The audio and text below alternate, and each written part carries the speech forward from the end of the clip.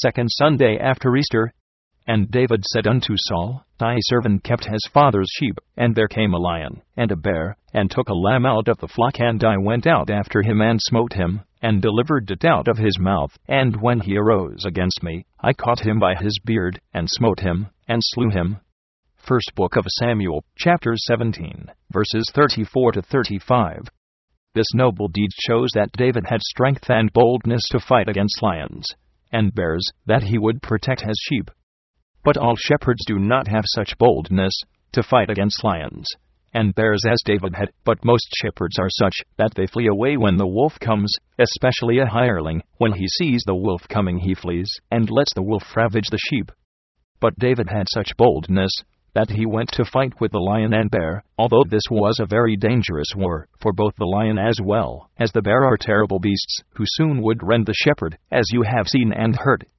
The lion is such a beast that nothing can stand against its strength. If it attacks a person, he will tear a person to pieces.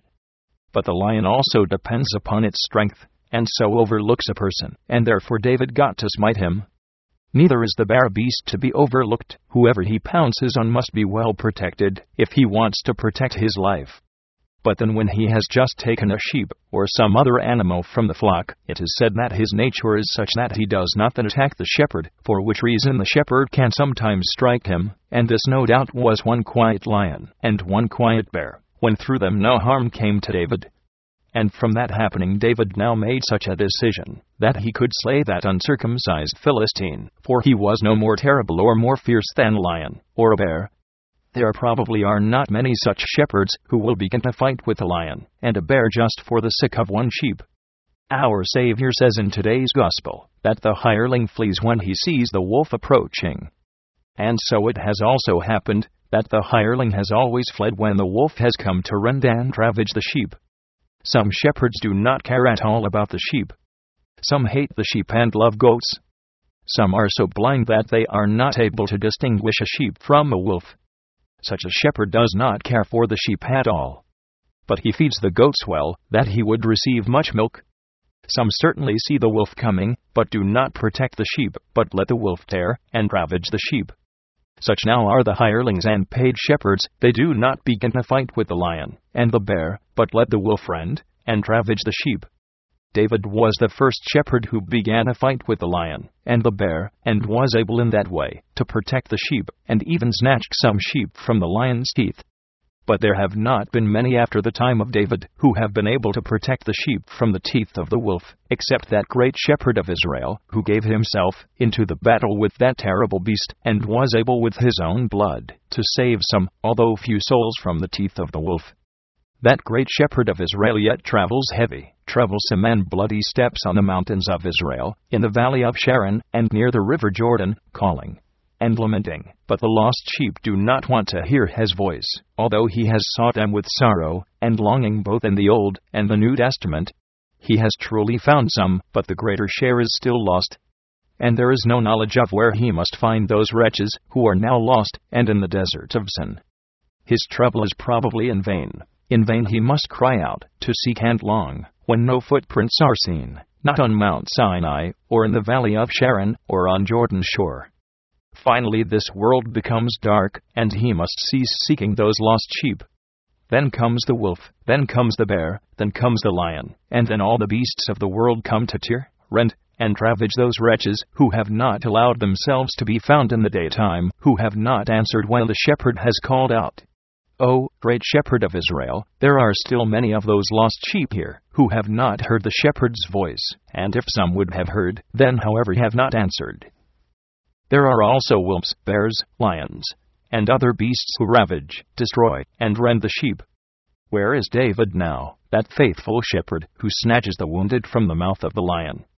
Where is the shepherd of Israel, who travels those heavy and troublesome steps, seeking those wretches who are lost? I hope that the great shepherd will protect those lambs who bend their knees, when the desire to such comes, and sigh, with humble and broken hearts, Our Father who art in heaven, etc. The Gospel, John 10:11-16. We must now through God's grace consider how the hireling flees when he sees the wolf coming, but the good shepherd gives his life for the sheep. May that great shepherd of Israel allow that some sheep would be saved from the teeth of the wolf. The hireling is such a shepherd who sees the wolf approaching. He is not altogether blind, as some goatherds are, who do not see at all that the wolf is in the flock. But this hireling of which the Savior has spoken sees the wolf coming.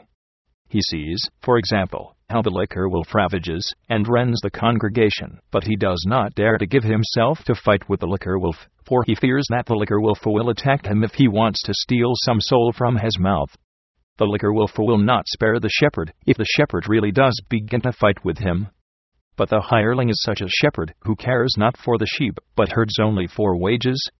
He flees before the liquor wolf, and allows the liquor wolf to ravage and destroy the congregation. Such a shepherd does not dare to bark at the drunkards or whiskey merchants, but lets them drink and fight in peace, so that he would not become hated by the congregation. Namely, it is known to all that when the best men in the congregation are whiskey merchants, then they become angry with all who spoil their trade, and the drunkards always bear spiritual hatred to those who bark at them for drunkenness. This hatred of the liquor wolf the hireling fears, and flees. He dares say nothing, not to the drinker, or to the whiskey merchant, although he surely sees how the liquor wolf rends and ravages the congregation. If the wolf of whoredom comes into the congregation, then again the hireling flees, for he fears that the wolf of whoredom will kill him, and certainly the wolf of whoredom will attack him if the shepherd wants to prevent him from rending and ravaging the congregation. We know that the wolf of whoredom came upon John the Baptist, for the royal whore had become so angry with John that she had to ask for John's head on a charger. When a whore cannot fulfill her lusts in peace, she becomes black in countenance as a female devil, and swears through body and life that she must get revenge. Although not one person is so unfortunate in time and eternity as one old whore, however her lusts burn like hellfire. And because of that lust she puts on all her finery so that she would be acceptable to the whorebuck. When the wolf of adultery comes into the congregation, then many poor come upon the congregation, not only those old whores who carry the devil's dung, but also those seeds of the whores who go around the countryside begging. These seeds of the whores do not know who their right fathers are. The devil of adultery also brings the poor upon the congregation of those who, because of the lust of the flesh, go into wedlock destitute. They have a strong faith in God, that surely God will feed them, but God has not promised to feed without a medium. Food does not come from nothing, but the devil of adultery also confuses the mind, that some become so blind that they cannot see their finger ahead into what kind of conditions they are allowing themselves, where poverty inevitably must follow. All these we see even with the intellect. But the whiskey merchants and whorebucks do not care about that they make poor people for the congregation, and help lazy, unfortunate souls to hell, before the allotted time. They only say, let each one answer for his own work, and let each one take care of himself. The hireling certainly sees them. He sees how the liquor wolf and the wolf of adultery destroy the congregation, but he does not dare to give himself to war against them. He would sooner flee from the congregation before he would begin to fight with the liquor wolf, or to battle with the whores, for he knows well that the best men in the congregation will begin to hate him if he would begin to fight with them. If the devil of greed comes into the congregation, which through foolish trading takes even the last money from the congregation, then again the hireling flees, and says, I will not begin to fight with them who bring merchandise into the congregation. Who wants to buy a silk kerchief, buy it. I will not begin to bark at them as silk whores. And they who bring fancy goods into the church need to earn through their trade. Although now everyone can see and understand even with his intellect that the silk whores must finally eat this excrement of worms, which they have bought when they were young, in which they have put all their earnings, but the other silk whores do not thereby become any wiser. Some silk whores, who formerly in their youth have gone around in broadcloth and silk, can finally go around in rags. They can go along the roads and beg, but the others will not thereby become any wiser. The silk whores are always seen in the temple, on the streets and lanes.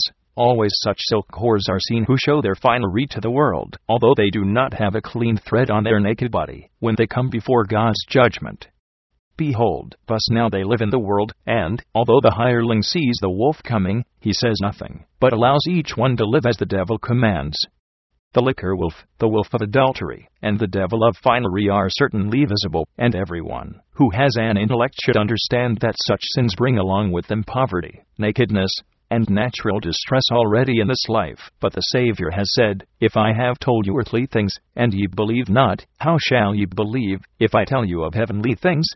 If, namely, the hireling flees when he sees the liquor wolf coming, what will he then do when he sees other devils coming which are incomprehensible to him? If the devil of honor comes to invite him to some festivity, as a celebration, a christening, and wedding, that the hireling does not understand to flee, but gives himself into the company of the devil of honor, eats and drinks with him, and says, God does not deny innocent joy.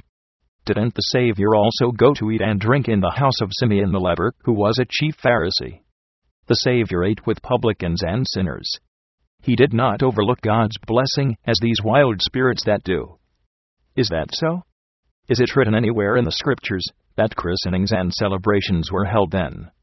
Well, say the slaves of the world, who gladly keep their belly as their god, and worship their colon. If a person is born, they must serve it. If someone dies, they must serve that same god of the colon. Jesus went to the wedding. And why not, when the wedding was kept in fear of God? But now weddings are kept for the honor of that God, who lives in the lower heaven. Now they drink, curse, and fight at weddings. Now they commit adultery and dance at weddings. Now the devil receives honor when people are married. Was Jesus called as a guest to such a wedding? No, but the devil is called to such weddings, where God's grain changes to devil's dung. As he has thus far taught the people to spoil God's grain, from now on he will teach them to spoil God's grain. When the hireling sees the whiskey wolf coming, he flees. When he sees the devil of honor coming, he goes along. Surely the hireling will not say to the devil of honor, Get thee hence, Satan, or confess your sin. The hireling does not say to the devil of greed, Recompense your evil deed. The hireling does not dare to fight with even one beast. The liquor wolf ravages the congregation, but the hireling says nothing to the liquor wolf. If the devil of greed comes to fleece the congregation, the hireling says nothing. If the devil of honor comes to ravage, the hireling says nothing. If the devil of adultery comes to defile the congregation, the hireling says nothing. If the devil of finery comes to ravage, the hireling says nothing. All wolves can freely, and without interference, ravage the sheep. And when he sees the wolf approaching, he flees. So it is true what the Savior says in today's gospel, that the hireling cares not about the sheep, or for the sheep. But our hope is that the great shepherd of Israel himself will take care of his sheep in all places, when they have scattered in the mountains of Israel. For as far as the hireling is concerned, all the beasts can rend and ravage the sheep. No doubt that great shepherd of Israel takes care of his sheep, and brings them to the best pastures, and protects them from the teeth of the wolf, and also from snowstorms and tempests, that they could for a short time rest near the cross on the hill of Golgotha, and finally on Mount Zion, where the lame leap as deer, and the lambs rejoice with the ewes forever. Amen.